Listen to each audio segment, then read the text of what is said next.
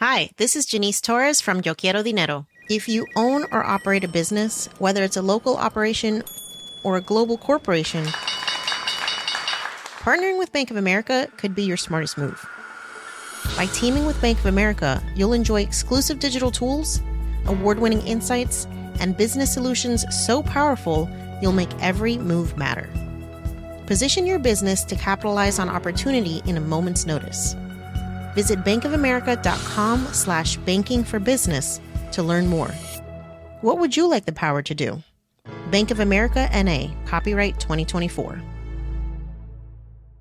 I'm Sandra, and I'm just the professional your small business was looking for. But you didn't hire me because you didn't use LinkedIn Jobs. LinkedIn has professionals you can't find anywhere else, including those who aren't actively looking for a new job, but might be open to the perfect role, like me. In a given month, over 70% of LinkedIn users don't visit other leading job sites. So if you're not looking on LinkedIn, you'll miss out on great candidates like Sandra. Start hiring professionals like a professional. Post your free job on linkedin.com/spoken today. Ready to start talking to your kids about financial literacy? Meet Greenlight, the debit card and money app that teaches kids and teens how to earn, save, spend wisely, and invest with your guardrails in place. Parents can send instant money transfers, automate allowance, and more. Plus, keep an eye on spending with real-time notifications. Join more than 6 million parents and kids building healthy financial habits together on Greenlight. Get your first month free at greenlight.com/ACAST. That's greenlight.com/ACAST. Welcome to Two Black Guys with Good Credit, the show for the financially curious and the financially knowledgeable. It is Black History Month, so all month we are celebrating Black business. And earlier this week, Sean, Karen, we talked about some of our favorite Black businesses, didn't we? Yeah, we did. Remember that expensive laundromat? I love it. Well, we did, Matt. And guess what? I'm surprising you guys once again. I thought I'd bring on my favorite Black business owners.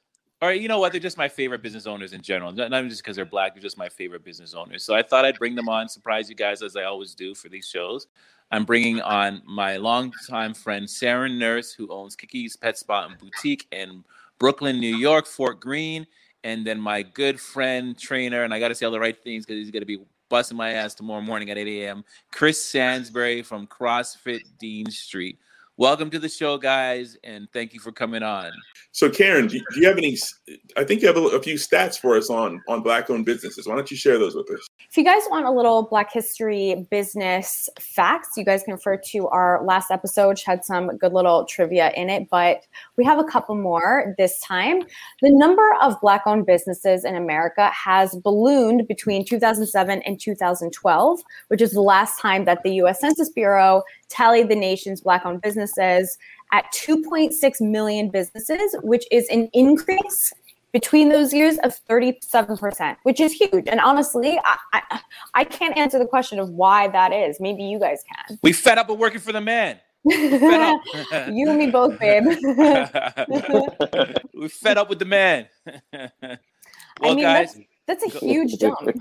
Well, sadly, the backside of that statistic is COVID has done a lot of damage to a lot of the Black small business world. A lot of them are fighting to stay alive. So there's a twofold statistic going on. But so why don't can you guys tell us a little bit about your businesses?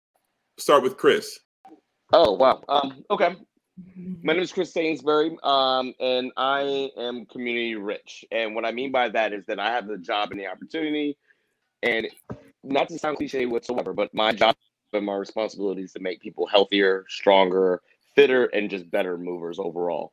But what that comes with is a lot of like self-confidence, self-esteem, like just a preparation for life that's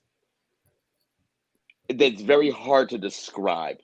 You know what I mean? Like, it's like my job is about making you better. That's it. That's it. And the beautiful thing about my gym is that you're going to meet like-minded people that have the same interests, other professionals. It doesn't matter the industry that you're in. Sometimes I have sanitation workers and brain surgeons working in the same room together. Like, there's every walk of life walk through my door. But the main thing is, the main ingredient, the common denominator is that everybody just wants to get better. And that's it. Let me give you a brief example of that and my personal experience with CrossFit.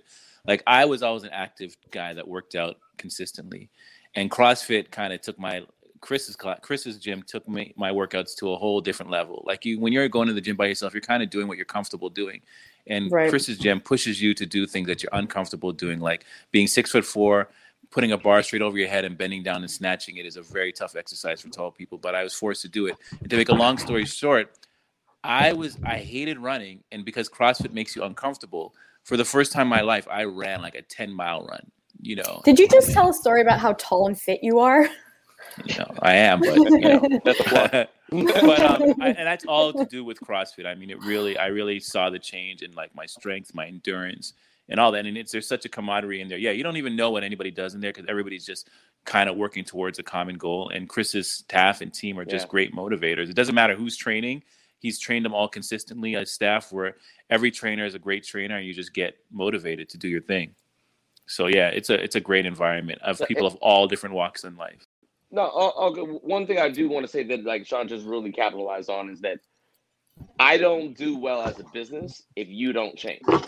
So this is not like your big global gym. This is not the 10,000 person gym.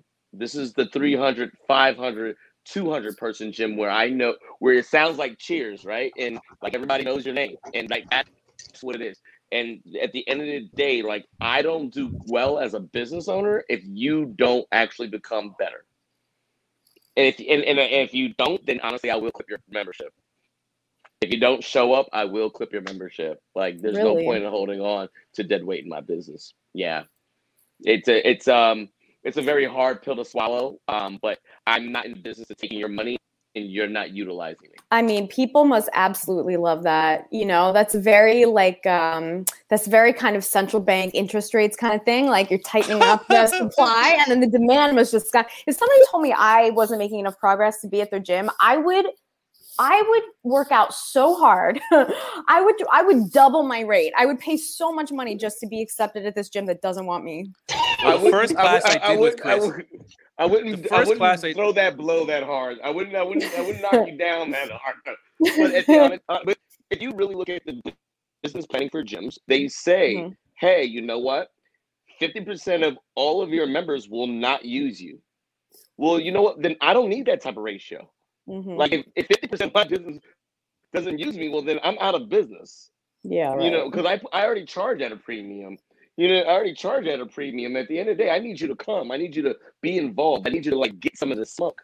Saren, why don't you tell us a little bit about your business? So while Chris is there getting people all fit and healthy and beautiful, I'm getting their pets all fit and healthy and beautiful. So my business, Kiki's Pet Span Boutique, I do pet care services. So I do doggy daycare, I do overnight boarding, I do pet grooming, I do training. So I pretty much, have any service that you can think of for a dog or a cat. So that's a parallel between my business and Chris's business. I'm here to get the pets looking all great and fit and healthy. I don't reject them if they're not.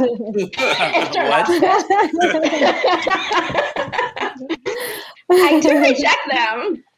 I do reject them if they start making problems and troubles like Sean's dog has done. Sean, what is up with your dog? Yeah, what's up with Champ?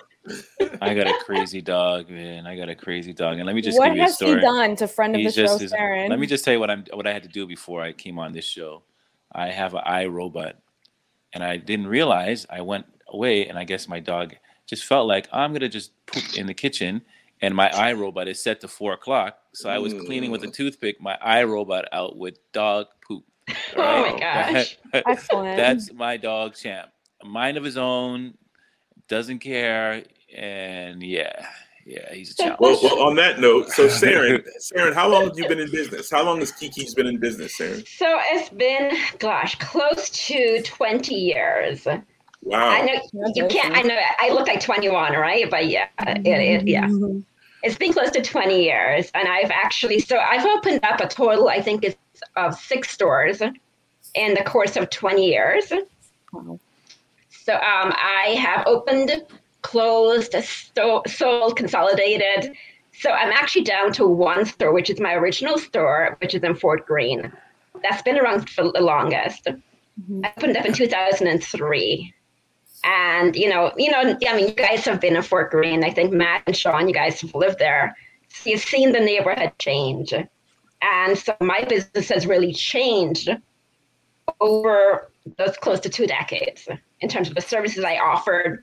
I started off doing pet supplies, and that changed where I don't do any pet supplies any longer. The majority of my business is doggy daycare and boarding. So, yeah. Well, so that's about my business. So Fort Greene is kind of gentrified now, right? Kind of. Okay. So it's more than a little bit gentrified because people who look exactly like me moved in and opened a Starbucks. So you're in a pretty gentrified spot. And what are some of the challenges of that specifically? Or like, what are the challenges of being there as it was gentrifying? So gentrification it's a process, right? So gentrification has, Fort Greene started in the early 2000s, where you had Black on Black gentrification. You had wealthier Blacks coming into the neighborhood. Then after that, you had more of the artsy types of white people. And then that changed also, and they were displaced. And then you had higher income white people. So over those 3 processes, my business changed also. So initially when, I had more of a Black clientele, then it changed and I had more of a white clientele, but then they didn't have as high of an income. So initially I was really price conscious in terms of what I was offering. That changed. And now that we have more higher income white people, my biggest category of business is doggy daycare, because they have the means to afford doggy daycare and they want doggy daycare. Mm-hmm. So that's how, that's how my business model has changed. So you're constantly re-engineering yourself to keep up with what's happening and changing in your community. You're aware. Yes, you have to be aware of what's happening. It's adaptation. And that's the only way I think a business can survive in a gentrified neighborhood, is to really adapt their business model. Mm-hmm. Because your customer base is changing. And then also your expenses are going up because, you have more competition for space. Mm-hmm. So rents are increasing. So you have to figure out, how am I going to afford this increased rent? So you're constantly adapting. What about you, Chris? I think for me, the idea of opening a gym started pretty much once they started talking about renovating BAM. That's when it actually started happening, a little shortly before or after 9/11. That's when the ideas of opening a gym started for me. And I started doing my research, and I was in Manhattan and back and forth between Manhattan and Brooklyn a lot. And I remember I was ready to pull the trigger. I was going to open a boutique studio in Manhattan. We in Tribeca, and this guy comes to me, and he's an older gentleman that owns a gym in Manhattan still. He says, at this point, you could probably earn the same dollar around the corner from where you live. Why come to Manhattan and battle with the rat race? Stay in Brooklyn, be one of the first to actually be a part of the wave of change. And with all honesty, that's exactly what I did. New York is a service providing city. So my job is to provide the service for anybody old or new. And that's where I am with that. Mm-hmm. Were you nervous about serving beyond your community? Because I know in our community, it can be challenging. It's not necessarily the norm. Was that something that you thought about, or you just kind of went in and did it? I opened up as a neighborhood was gentrifying. So there were Black customers and there were white customers. And the thing is that what I was finding is that, my white customers were probably more into actually grooming their dogs a little bit more frequently. So I kind of had to have a diverse clientele. And so that's the way it's always been. And, I've had, even if I look at it how it is now, so my grooming business is primarily Black. So people come from as far away as Delaware to get their dogs groomed as my come from Delaware? Wow. That's impressive. Yeah. Why is that? Because remember, I was, you're also in a gentrified neighborhood where Blacks were displaced. So once someone is like a hairstylist, once you establish a relationship with your dog groomer, it's, usually you'll come back and the dog has to be groomed every 2 or 3 months. So, you come back into New York City, you bring your dog to the groomer. So my grooming business, the majority of it is actually is Black. Now, when I look at my doggy daycare business, the majority of it is white. And then, there are a couple of reasons there, it's maybe, that in terms of the price points, that maybe the white people who are actually in the neighborhood are more likely to use that service, because doggy daycare tends to be more of a local business. And the fact that now the majority of my residents and my neighbors are white, that tends to be where, my clientele comes is local. So there's actually a difference in terms of like my services and who my customers are. I have a question for Chris, actually for both of you, but I'd like to start with Chris. With under the challenges we've had with COVID and how that's been affecting businesses. I know for gyms and indoor businesses, there's different regulations, laws, challenges. How have you dealt with the pandemic? How has that changed, or how have you had to shift? How has that impacted you at all, or if at all? Oh no, it definitely impacted. It was extremely scary for a little while because we didn't have a really full understanding of what was going on with COVID. We didn't understand exactly how to contract it. We didn't know if going outside and taking out the garbage was the right thing to do or the wrong thing to do. So it was totally scary. Over time, and especially when it became summertime, you start to see what resembled New York City slightly. Mm-hmm. People started to become the understanding, the information. People were listening to Dr. Fauci. We were watching, all the powers that be, speak about it, and people slowly started to become more comfortable. But when they allowed gyms to open, we were able to do the things that gyms should have been doing from very long ago. There's a spray bottle. There's with the right solutions. Here's your personalized cleaning rag. Please write down your stations. How many times do you remember going to a gym and somebody left a puddle of sweat on the floor? Mm-hmm. No. Things like that are not happening now. No. You please clean up after yourself now. And you'll notice that people are. It's like literally talking to a 5-year-old. You over there, clean it up. So so I love it. I love it for that aspect. But the hard part is that gyms thrive on population. Mm-hmm. So I heard my business partner say the other day, back in the day, showing a packed gym was cool. Not so much more. Not too much more. Showing a packed gym is kind of scary. So then what do? Do you raise your prices? Then you kind of price yourself out, right? No, we can't do that. We just got to honestly, we just got to ride the wave and hopefully hopefully let the government earn our trust and trust our community. But what, hands down, and I said this a couple minutes ago at the beginning of my introduction, that I'm community rich. And with all honesty, we went through 7 months with no gym. There were times that we opened up a parking lot and we were training in the middle of the rain. And mind you, keep in mind for people that are listening in, we were allowed, the CDC allowed us to actually go outside and work out in the parks and work out in open spaces, but we couldn't do anything enclosed and indoors.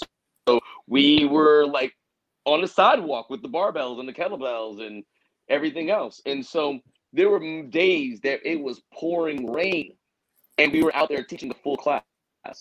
And so I would say, again, community rich, I would be out of business if my community stopped paying their membership. And every person literally hung in there with us and literally paid their membership for the 7 months of no physical indoor space. That's great.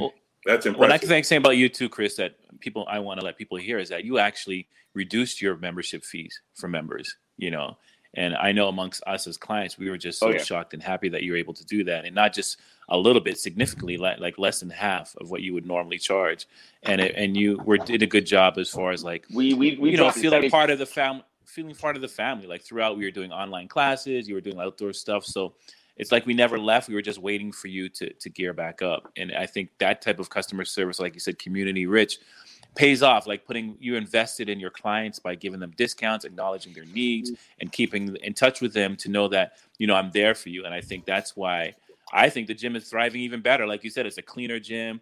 I think there's more people coming there now than there was before COVID, to be quite frank. It feels that way, and the classes are really intense now. So I think you were able to really, I don't want to say take advantage of COVID, but understand how you need to adjust your business model, how you need to get more customer service friendly to make everybody commit to your brand and what you do. So kudos to you. Thank you, brother. Karen, you want to? Yeah. So, I mean, it's awesome that the community's been like an asset to you and you an asset to the community. But what about institutions? Like, how have your interactions with banks been? And do you feel like you've had any different treatment because of your race? Sharon? Sure. So I think I've actually had pretty good experiences with banks, interestingly. So I've actually been able to, since I've been in business, I've actually gotten 2 SBA loans, which is quite unusual, I think, as a Black woman when you look at, at the studies. But I think also I would say, the key for me was, again, I was in a gentrified neighborhood. So I say the theory of proximity to whiteness, and that's the fact that I was actually in neighborhoods that had specialized business bankers. So I was able to develop a relationship with my business bankers, and they encouraged me to apply for business loans. So I actually never had an issue actually getting a loan. So which is, I think, is a little bit unusual. So I can never say, and even like, when for PPP last year, when people were talking about, having issues with it, I was able to get a PPP loan in the first round of funding within a matter of like 3 days. And again, because my business banker reached out to me and she was like, PPP is opening up now, go ahead and apply. So I think I've been a little bit unusual in the sense that I've been able to I have not had an issue with the banks at all. Mm-hmm.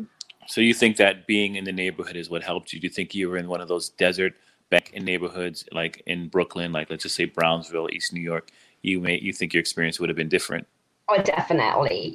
Definitely. It's like I said, my theory is the proximity to whiteness that really helped me in terms of getting, funding from banks. A follow-up on the banking question, in terms of how both of you guys started your business, how did you guys, in terms of getting capital or fund, did you just self-start it with your own money? Did you have people invest? Did you get loans? How did you start your businesses? I started my first, I received, it was my own personal money, and I probably had maybe a couple of investors. But these were, again, people that I've trained and have known me and I shared my vision with over years. And then one day they just became my angel in disguise. And yeah, I'm really upset about like I didn't want to be first with the loan conversation because I was denied on everything. So like just about I think for the lockdown, when the rollout started, I think we got all of $5,000. Wow. Oh, wow. Yeah. But like, but regardless of that, like, everything has been out of pocket, pretty much out of pocket for me in terms of starting my business. And what about partnerships? I know, like, even myself, you guys, you kind of have your friends, you're in and out of partners. Like, what advice do you give, and how is that navigating, like, through this whole, like, business relationship, partnership relationships, vendor relationships, how's relationships? What would you say to young people starting out as far as partnership and relationships and trying to build a business? So I think relationships are extremely important. And so, back to the whole thing with funding, I self-funded my first store. And I also had some family support. But after that, I had investors, and they generally were from my network. And so I think that really is important. And even beyond that, I've done a couple of partnerships with people.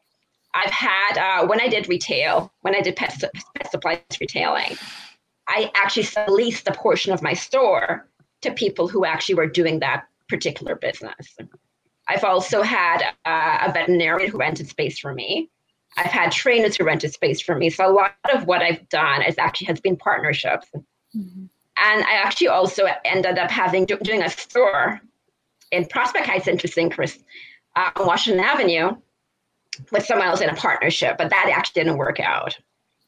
So for me, I think the actual business partnership can actually be a little difficult and challenging. But in terms of having partnerships in terms of subleasing, and stuff like that, I think that definitely has worked. And I think that has actually been a major part of my business model.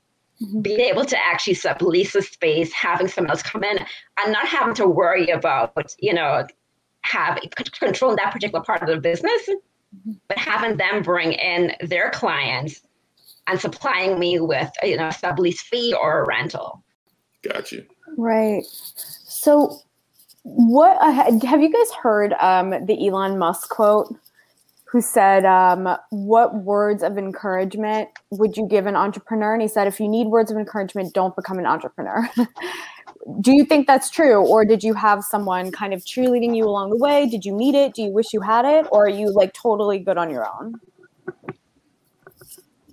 I'm going to jump in on this one. I would say that I think his statement is full of it. There's been... Oh, wow. Wow. You're so different, Mr. Trainer. Why is he full of it? No, what's up? I think it's full of it because, I really feel like we're all emotional beings, right? And so there's a book out there that talks about entrepreneurship, but there's no book that tells you about the emotional rides and the responsibility of actually having a staff and not knowing how you're going to pay Peter or Paul and knowing I'm so sorry, the highs and lows of business, unless you have a massive cushion to fall under, you're going to pull from every source of inspiration that you possibly can to keep moving forward. I said my quote immediately, what advice can you have to someone going into business? Any young person, old person, doesn't matter. Keep your eye on the ball, because the minute you take your eye off the ball, things start to go all over the place. You lost your control. You don't know where your advantage points are. You don't know where you can leverage situations. But regardless, you need people to support you along. But do you think everybody's built to be an entrepreneur? Not everybody's built. No, not at all. I think it takes a special person to want to be able. I think it takes a special person to walk on both sides of the track. Mm-hmm. But that kind of blanket statement that Musk made, though, to me, it's I'm sure there's plenty of people who maybe have not had business experience or whatever. I don't know what kind of money he comes from, but I'm sure there's been people who were given encouragement, advice, and learned later and became successful. I think it's just kind of it sounds to me like a privileged kind of attitude. If you need it, encouragement, to me, whatever. I don't think there's a 100% on anything. To me, just blanket statements, I think, are BS. Well, yeah. I'm not. I kind of like this statement. And Chris, I've spoken to you now for a couple of years, and Saren as well. You both have a common denominator, which is you both have survival skills, and I think being an entrepreneur, you have to have survival skills, and you have to know how to leverage and use angles and so forth. And you both are good at that, and Matt, you're good at that as well. So I don't think everybody's built for it. And I think that's what he's saying. If you're not built, this is a game. This is not easy being an entrepreneur, and if you're not built for it, there's nothing wrong with staying corporate. I just think he's just saying that not everybody's built for this game. You're interpreting what he's saying, and you did a better job of saying you did a better job of saying that you need survival skills, and this is not for everyone. I agree with all of that, but what he said to me, it's just kind of it's a little bit extra. But come on, haven't we all had people that like want to be entrepreneurs and they come to you, and you just know in the back of your mind they're not built for this? Yes, but is that because they need encouragement? You know, like even just like a word of support or whatever. Some people just, you know, we've been talking about community and relationships and stuff. And like, there's nothing in my whole life that I've done with any degree of success that hasn't leveraged relationships and connections and friendships and just people who like me and I like them back. And that it just mutually benefits us, even if it is just words of encouragement from someone that you look up to, whose words mean something or whatever that really lands, or someone that helps you see something in a slightly different way. Like, you know, to me, it's like a little bit gloaty the way that he put that, right? Like, I don't need anything for anybody, but you're a rich white guy. So, you know, maybe you didn't need as much encouragement as somebody else, but, you know, is that necessarily a weakness that you needed a kind word? But there's people that have left corporate, and we all know them, and they feel they have the same corporate privileges in the entrepreneurial world. They still think like they have this phantom budget. They feel they have this support unit. They don't have to clean up the poop. They don't have to mop the floors because that's not the world they came from. And those people, I'm like, you're not built for it. Right. And they'll learn. So can I jump in? I have two things to say. So I agree. So with the Elon Musk tape, I mean, I think Elon Musk is an arrogant white guy. And I think that statement reeks of white privilege. And the thing is that, you know, we all need social support, especially a Black person in business. So let's talk about stereotype threat. And the fact that as a Black person going into business, you probably are more concerned about failing than a white person is. So you probably do need more social support and more words of encouragement than a white person does. Secondly, he got words of encouragement. When his angel investor says yes to investing in him, that was a word of encouragement. So he can't say he didn't get any words of encouragement. So that's the other thing is that, you know, we talk about the fact that this isn't, you know, not everyone is built for this. I agree. You know, there's certain things about entrepreneurs. The risk taking, definitely you have to be a risk taker. But as an educator, as someone who teaches entrepreneurship, I firmly believe entrepreneurship can be taught. It's not always an innate quality. It can definitely be taught. So I wouldn't say that not everyone, you know, is built for entrepreneurship. I think they can be developed. And I've seen it happen. I think that's such a great point, Sarah. And I think entrepreneurship can be taught and developed. And that's part of the reason why we're doing a show like today's episode, to show people what's possible. Well, sit tight. We need to take a quick sponsor break and stay tuned for more Two Black Guys with Good Credit. We'll be right back. Life is full of awesome what-ifs and some not so much, like unexpected medical costs. That's why United Healthcare provides Health Protector Guard fixed indemnity insurance plans to supplement your primary plan and help manage out-of-pocket costs. Learn more at UH1.com. Hey, I'm Ryan Reynolds. At Mint Mobile, we like to do the opposite of what Big Wireless does. They charge you a lot, we charge you a little. So naturally, when they announced they'd be raising their prices due to inflation, we decided to deflate our prices due to not hating you. That's right. We're cutting the price of Mint Unlimited from $30 a month to just $15 a month. Give it a try at mintmobile.com/switch. $45 up front for 3 months plus taxes and fees. Promo rate for new customers for limited time. Unlimited more than 40 gigabytes per month. Slows full terms at mintmobile.com. There's never been a faster or easier way to start your weight loss journey than with PlushCare. PlushCare accepts most insurance plans and gives you online access to board-certified physicians who can prescribe FDA-approved weight loss medications like Wegovy and Zepbound for those who qualify. Take charge of your health and speak with a board-certified physician about a weight loss plan that's right for you. Get started today at plushcare.com/weight loss. That's plushcare.com/weight loss. plushcare.com/weight loss.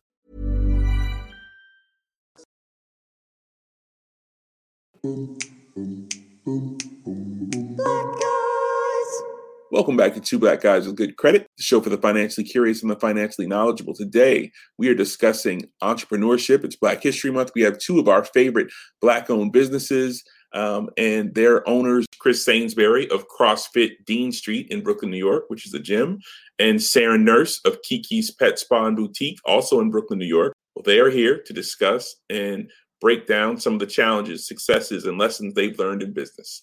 So let's jump back into this. I have a question actually for both of you, but Chris, is there something that you've learned, like the old kind of, if you could tell your younger self, like what have you learned through your journey in business that maybe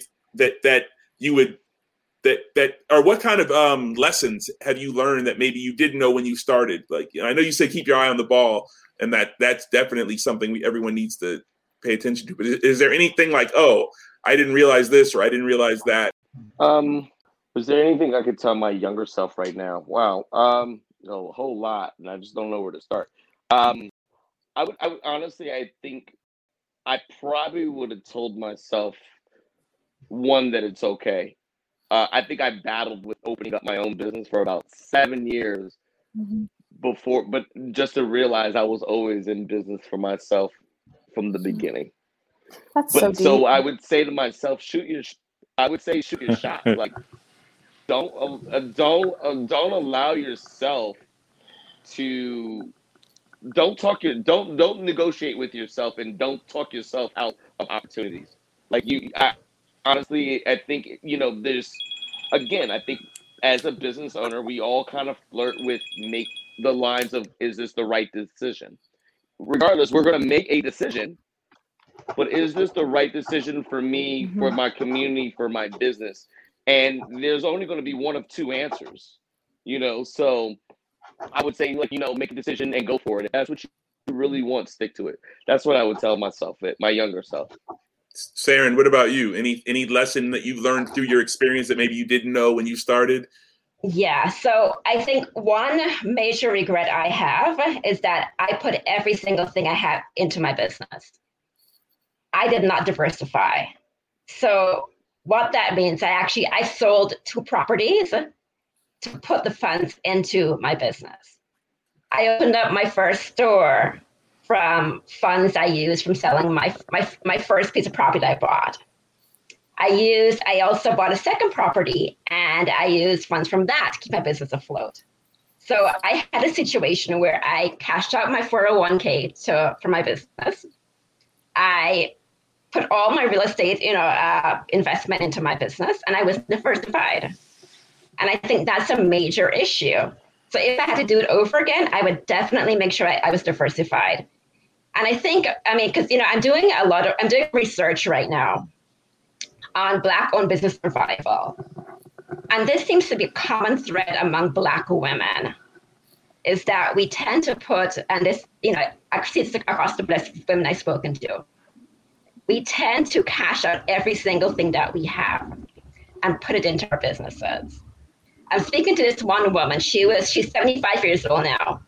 She was in business for 30 years. She has absolutely nothing left because she sold her property. She cashed in her retirement savings to keep her business afloat. So I think that's one thing I definitely would tell anybody at this point, especially women, because women, as Black women, we have the lowest levels of wealth. And when we are starting off on the bottom and then we subtract it from that, it's not a good position at the end of it. So definitely make sure you're diversified. Would you, in your opinion, do you think that phenomenon is a Black thing or a woman thing, or equally both a Black woman thing? So I think for Black women, there are a couple of things. So firstly, we're starting off with the lowest levels of wealth. So when you're starting off, the average Black woman has zero wealth. So when you're starting off with zero wealth and you have something and you're taking away from it, then you have even less wealth. Secondly, I think for Black women, we have this stigma consciousness of not wanting to look like a failure. Mm. So when our businesses are going down, it's going down, it's no longer viable, we're still sticking to it because we don't want to look as if we failed. So we're pouring everything behind it. Right. When we probably should be exiting that situation, but we're not exiting. So what would you have done instead then? If you needed to bail out your own business and you had a property available to you but didn't want to cash it out, what would you have done differently? So what I would have done, differently from the beginning is I would have leveraged the real estate from the beginning. I wouldn't have actually sold it. I would have gone to a bank and said, how can I use this as collateral, but not actually cashed it out. I would have held on to something, put it into some sort of an investment where I could not touch it. And now, how are you doing with, like, are you buying new property? Is it okay if I ask? Like, is your goal to get it back? So my goal at this point, is to be more diversified. Uh-huh. And what I can say also is, I'm lucky in the sense that I've had family support, and I've had people who've been able to help me. And I think had I not had that, I probably would be in a different place financially at this point. Mm-hmm. So I think I really am lucky in that respect. But I see so many women and Black women who, after all these years in business, have nothing to show for it. Because again, we're believing that our asset is a business.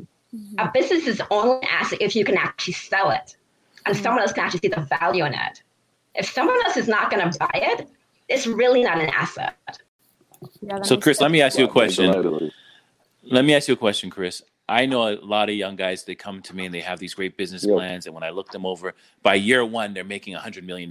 By year two, they're making $20 million. When do you think realistically you would tell, like, the young people, like, when your business is really going to start making money? When, like, what's the reality of that, especially as a person of color business owner? When is a realistic time to say, you know what, you better put your business plan and stretch it out to year X before you really start thinking about making money? I would say, one, where's the part of the plan where you're planning to lose? I want to see that type of thinking when I'm looking at a business plan. Okay, because like no one expected COVID to come. How are you going to pivot when it comes? Right.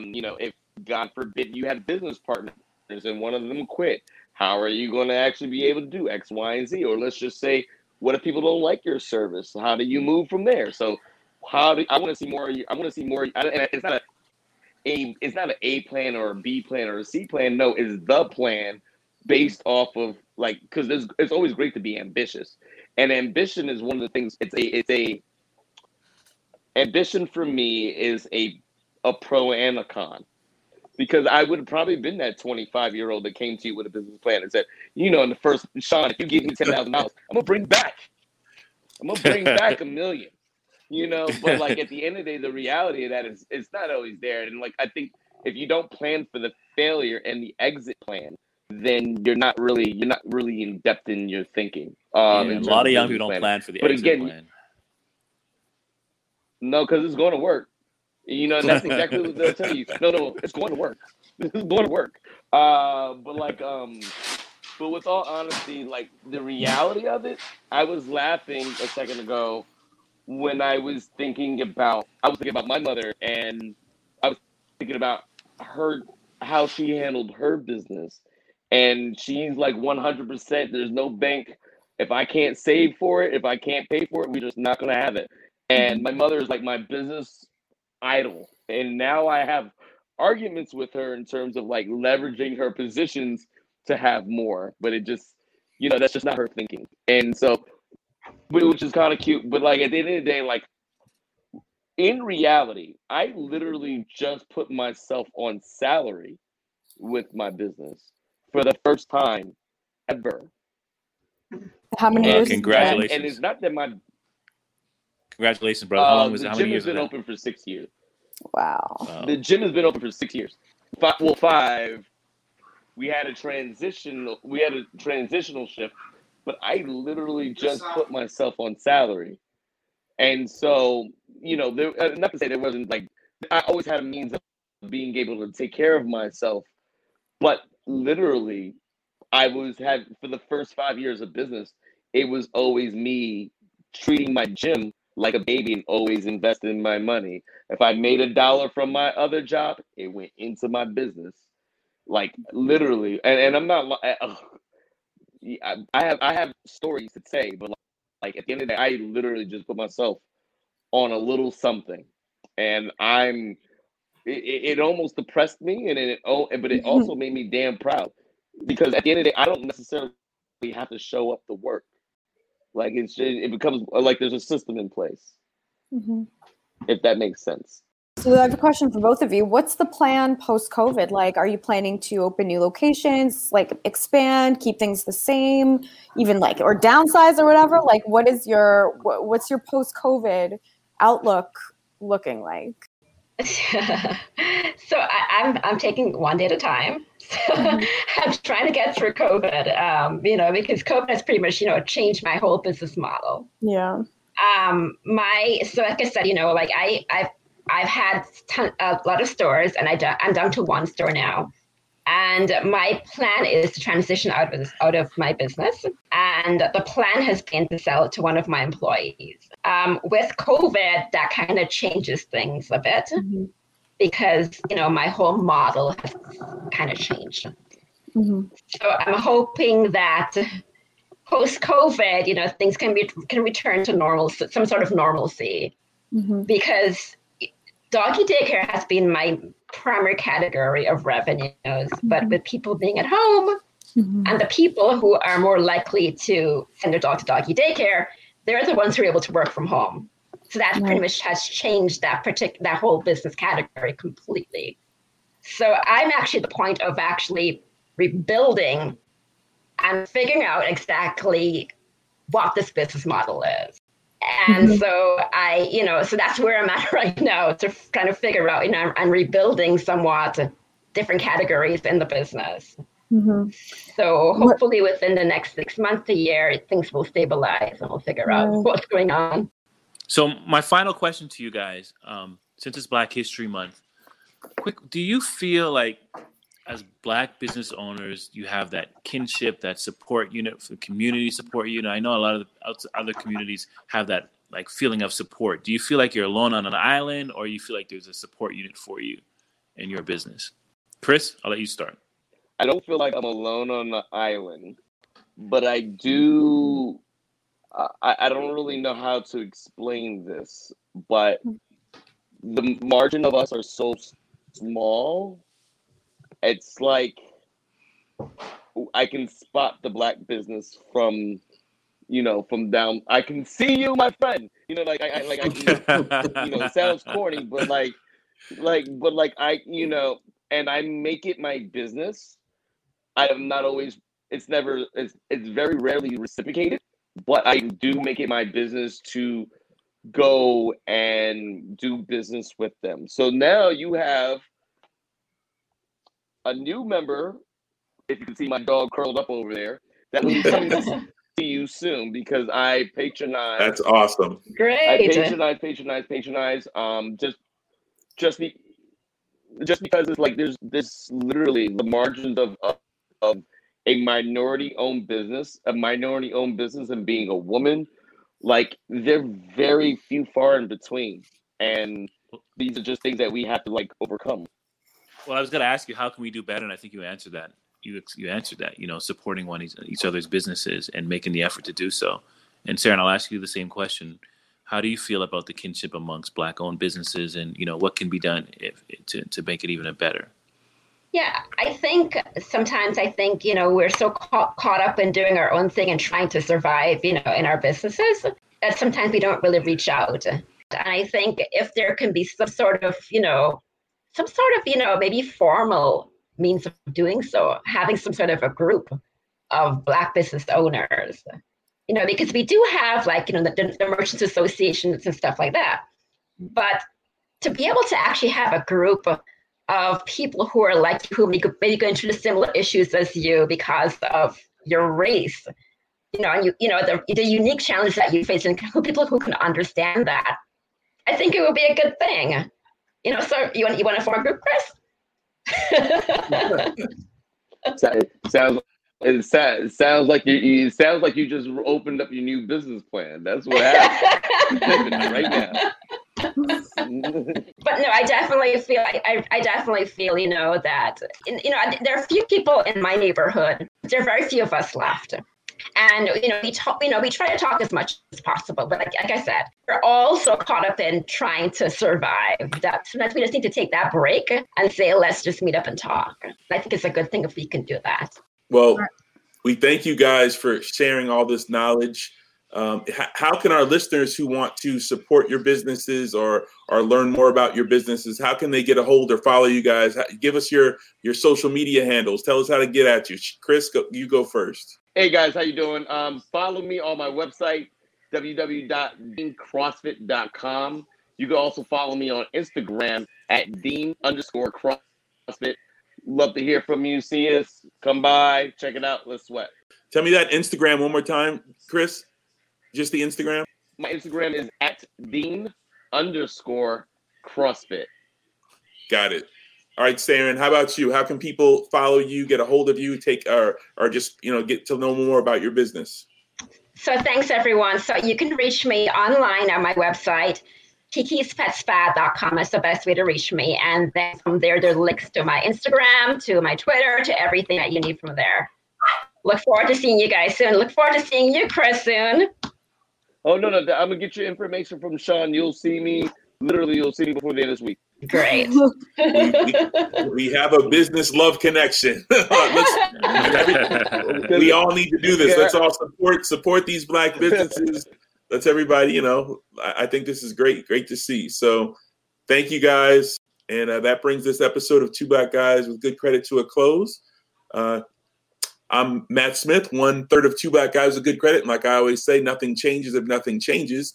And this is a perfect example of how we can change our businesses and change the community by supporting each other. So that's my final word on it. And I'm out. And I'm Karen Margolis, 1/3, but I feel like 1/5 today of Two Black Guys with Good Credit. You don't even have to have that good credit, and you can be just black on the inside, and you don't even have to be a guy. So it's explaining it to the newcomers. And as I always say, it doesn't matter what you did. It matters what you do next. I'm Sean Linda, the 5th of Two Black Guys with Good Credit. And, it's about supporting your community and let every day and every month be Black History Month. And, the only way we can do better is to help each other. And thank you guys for coming on the show. And I love what you guys do. And yeah, let's keep it going. Let's keep the movement going. And I'm out.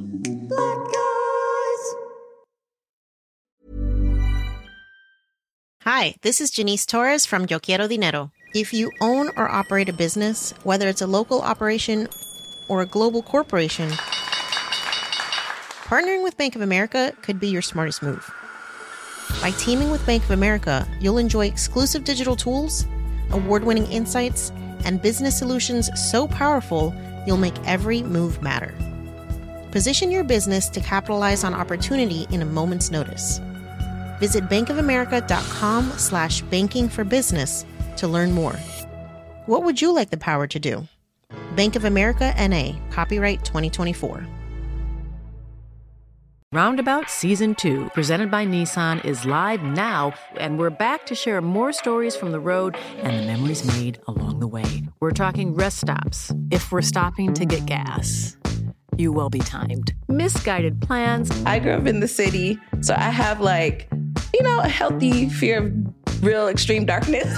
A lot of laughs. Y'all weird, but you were different. And so much more. Listen and subscribe wherever you get your podcasts. Hey, folks, I'm Mark Maron from the WTF Podcast, and this episode is brought to you by Kleenex Ultra Soft Tissues, your ally to help tackle your allergy symptoms this season. I love the change of seasons, but nobody loves pollen and all those other things floating in the air that make you sneeze during this nice weather. Kleenex Ultra Soft Tissues are hypoallergenic and allergist approved, so fight back against watery eyes and runny noses without worrying about irritating your skin. For this allergy season, grab Kleenex and face allergies head on.